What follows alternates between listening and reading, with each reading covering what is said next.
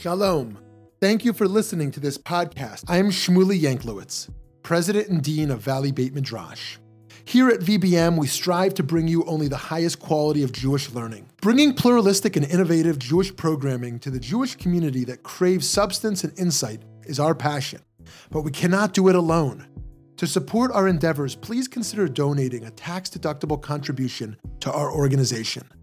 By doing so, you will be supporting meaningful Jewish educational content, funding the next generation of leaders, as well as furthering Jewish wisdom to people all over the country and all over the world. Please visit www.valleybeitmidrash.org. Thank you so much and enjoy the program. Shalom Chevra, it's an honor and delight to be here with Rabbi David Sears, who's a lifelong visual artist who worked at different times as an art history instructor, muralist, children's book illustrator, and abstract painter. He also serves as the director of the New York Breslov Center. Reb David, thank you for making time to talk. Thank you for inviting me. So as someone steeped within spirituality and steeped in art, what's the relationship of those two for you? What is the relationship between your inner world and your outer world? The world of inner visualization and outer visualization, the relationship between your own kind of introspection and your own manifestation. You know, there are many different modes of inquiry and expression that are spiritual. Spiritual is a very broad word, and when you're learning Gemara, it's spiritual. When you're davening, it's spiritual. When you're interacting with another person and you're talking heart to heart, that's spiritual. You know, but there's something unique about art, which is that it's visual. I'm speaking of my own art, of course, primarily, but all forms of art. That in that you're really getting in touch with your own inner being directly, and directly is it also needs qualification. I mean, you're using different means, and those means will condition what happens. If you're using whatever form of painting you may be doing, whatever materials you may be using, whatever your background may be aesthetically, and that applies to other art forms, I'm sure as well. But it's a more direct thing. For example, I have a chavrusa who's a very brilliant Talmid Chacham, and he's writing a parish on the Mishnah. He's writing a commentary on the whole Mishnah. It's a revolutionary thing. It's astounding. He's an extremely brilliant, extremely creative person, but it's an intellectual creativity. So when we learn together, it's a different type of thing. But his personality type, it's everything. You know, he feels no other need. But for me, as much as I love that type of learning, and I love to learn with him personally, I still feel that I have to access other dimensions of the soul and explore them and express them at the same time. So it's a different thing. Yeah. Ahmed speaks about hispoidus, about secluded personal prayer and meditation, talking to Hashem in your own words, even contemplating without speech is a part of it. To me, I always wonder if I'm neglecting hispoidus by painting, but I think that again, for me personally, the way I paint, what I'm trying to do as an artist is really a form of hispoidus. I'm trying to connect to something within myself and express that, and explore the mystery of life, of creation, and of God's wondrous simultaneous presence and absence in the realm of our experience. So I would make that argument. Yeah. If that challenges me on it. So what do you find hispoidus? What do you find this can open up for you and for others? You know, there are different things that people do during hispoidus. Hispoidus, for those who have unfamiliar with the term, is a type of prayer and meditation simultaneously that Rabbi Nachman advocated and he explains it in a number of lessons, primarily in lesson 52 in the first half of Likutei Moharan, and lesson 25 in the second half. Interesting, 2.5 and 5.2, and a few other shorter lessons. And the real goal of Hisbodedus, as stated in lesson 52, is to refine and work through all of your negativity in whatever forms it may take, to do tshuva certainly, but to try to uproot the seeds of all that negativity until one comes to the very root of it all. And the very root of it all is ego, which is called yeshus in Hebrew. The Rebbe says eza dover, that there's an eza dover, there's still something left that you haven't purged from your heart. But Reb Nosson then in parentheses explains that means the subtlest trace of ego. That's what gives rise to all of these negative feelings, me against you, and my negative passions and my negative traits, and so forth and so on. And that too can be nullified, can be made to evaporate through Hisbodedus. But then, when that happens, he says, then the person experiences a total existential transformation.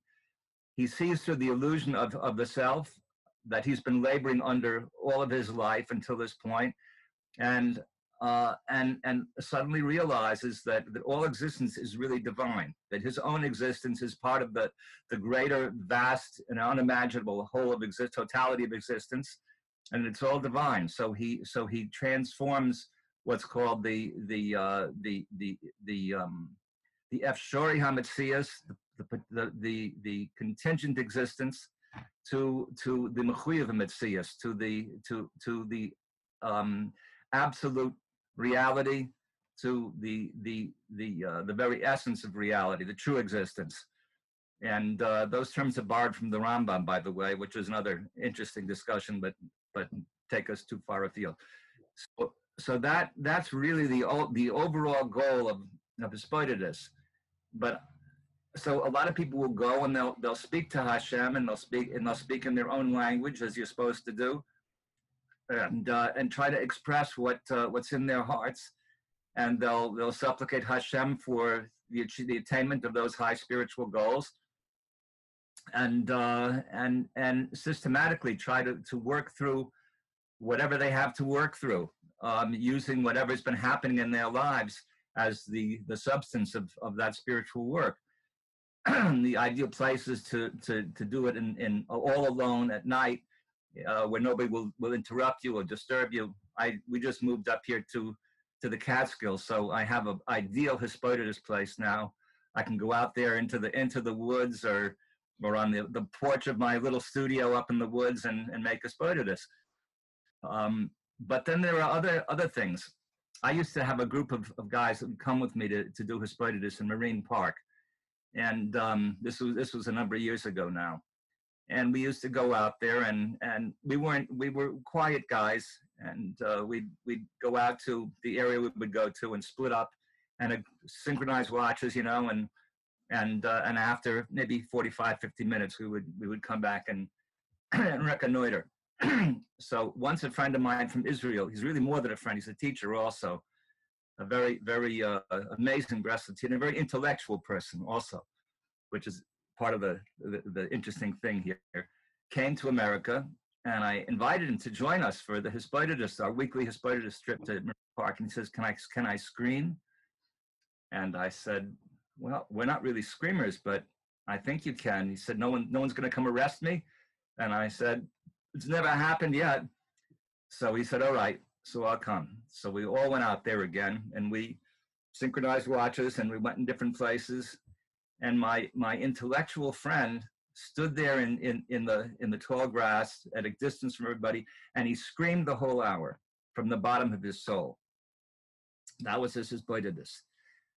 So, and this is also something which Breslov Hasidim, some Breslov Hasidim do, but this was his way of doing it, and that also supports my contention that maybe my art can be a way of doing it.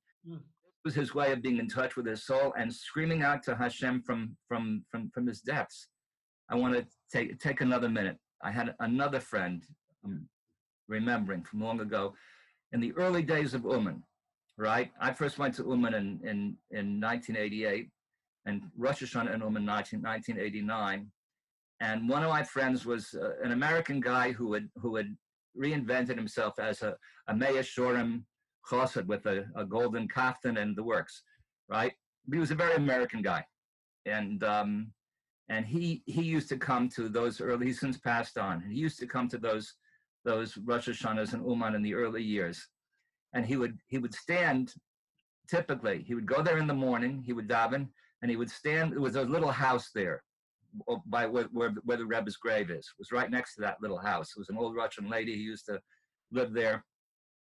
And he would stand by that wall and he would start to make his bodhidus. And he would go into another state of consciousness, and then he would start to scream. He would start to scream, oi, oi, from the bottom of his soul. And he would stand there screaming for hours. And he was a very normal guy. But it always struck me as being a little weird, but he was utterly sincere, and he was totally unself-conscious, and this is what he did for hours. So after a few years, he happened to be in America just before Rosh Hashanah, and I said to him, you're getting ready to scream Oy at the Tzion.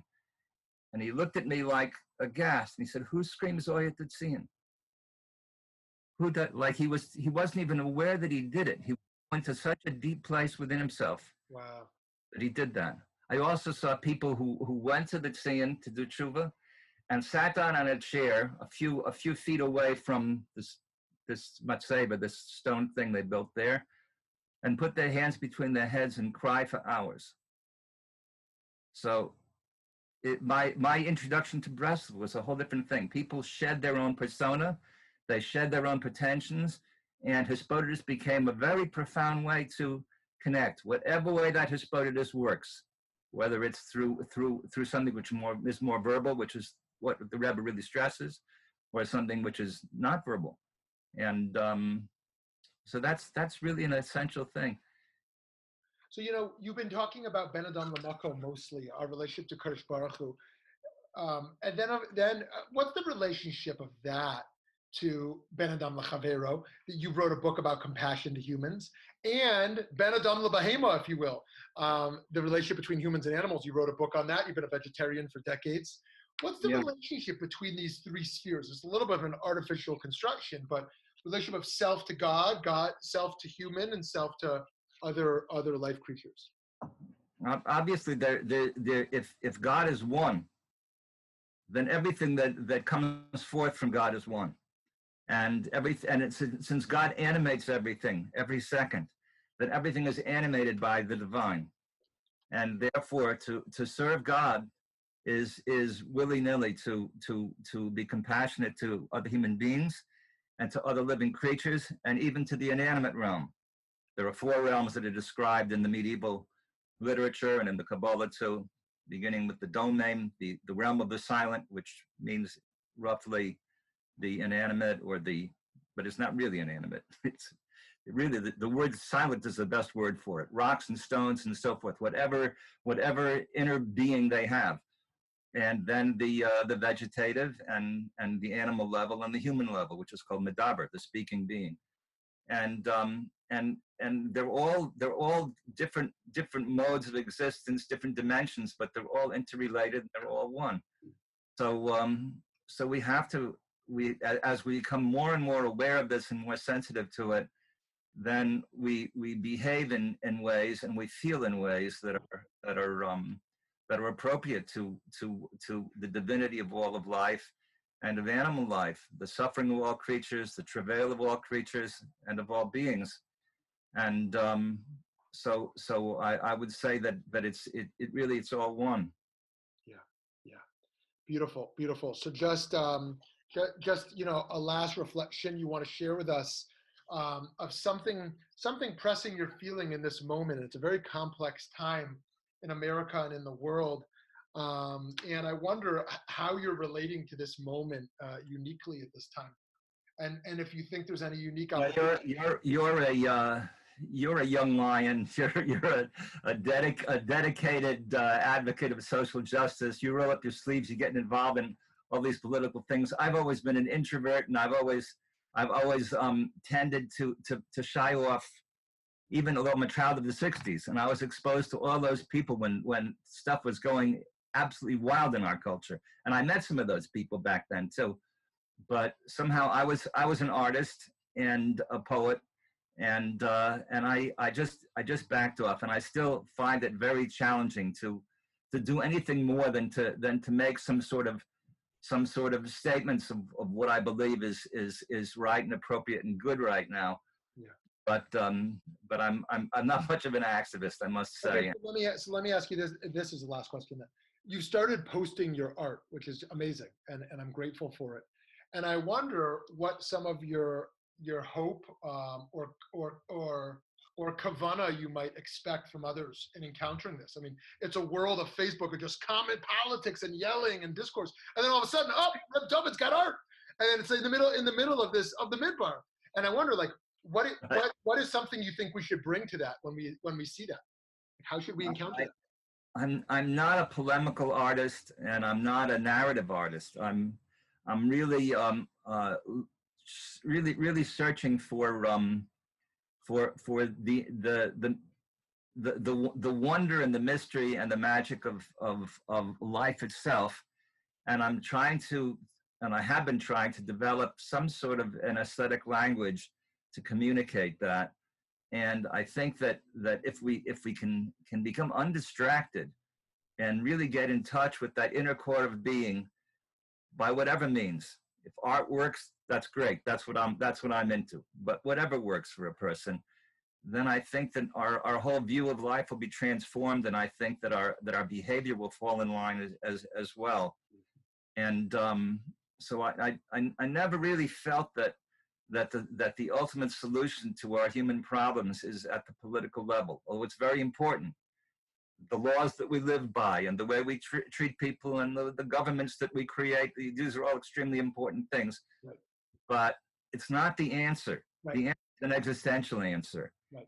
And we have to pursue that. And if we can somehow uncover that within ourselves, if we can get in touch with that in our own inner being, then I think everything else will start to.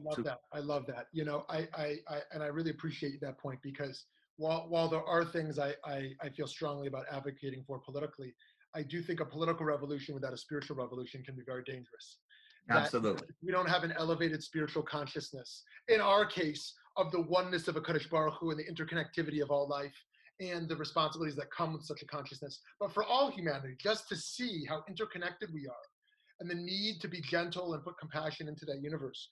Absolutely. If this is just political warfare, it can be very dangerous. And so I think this is a very important point. Okay, shkoyach, and just wishing you continued bracha and hatzlacha for good health and success. So keep up your good work, and thank you for inviting me.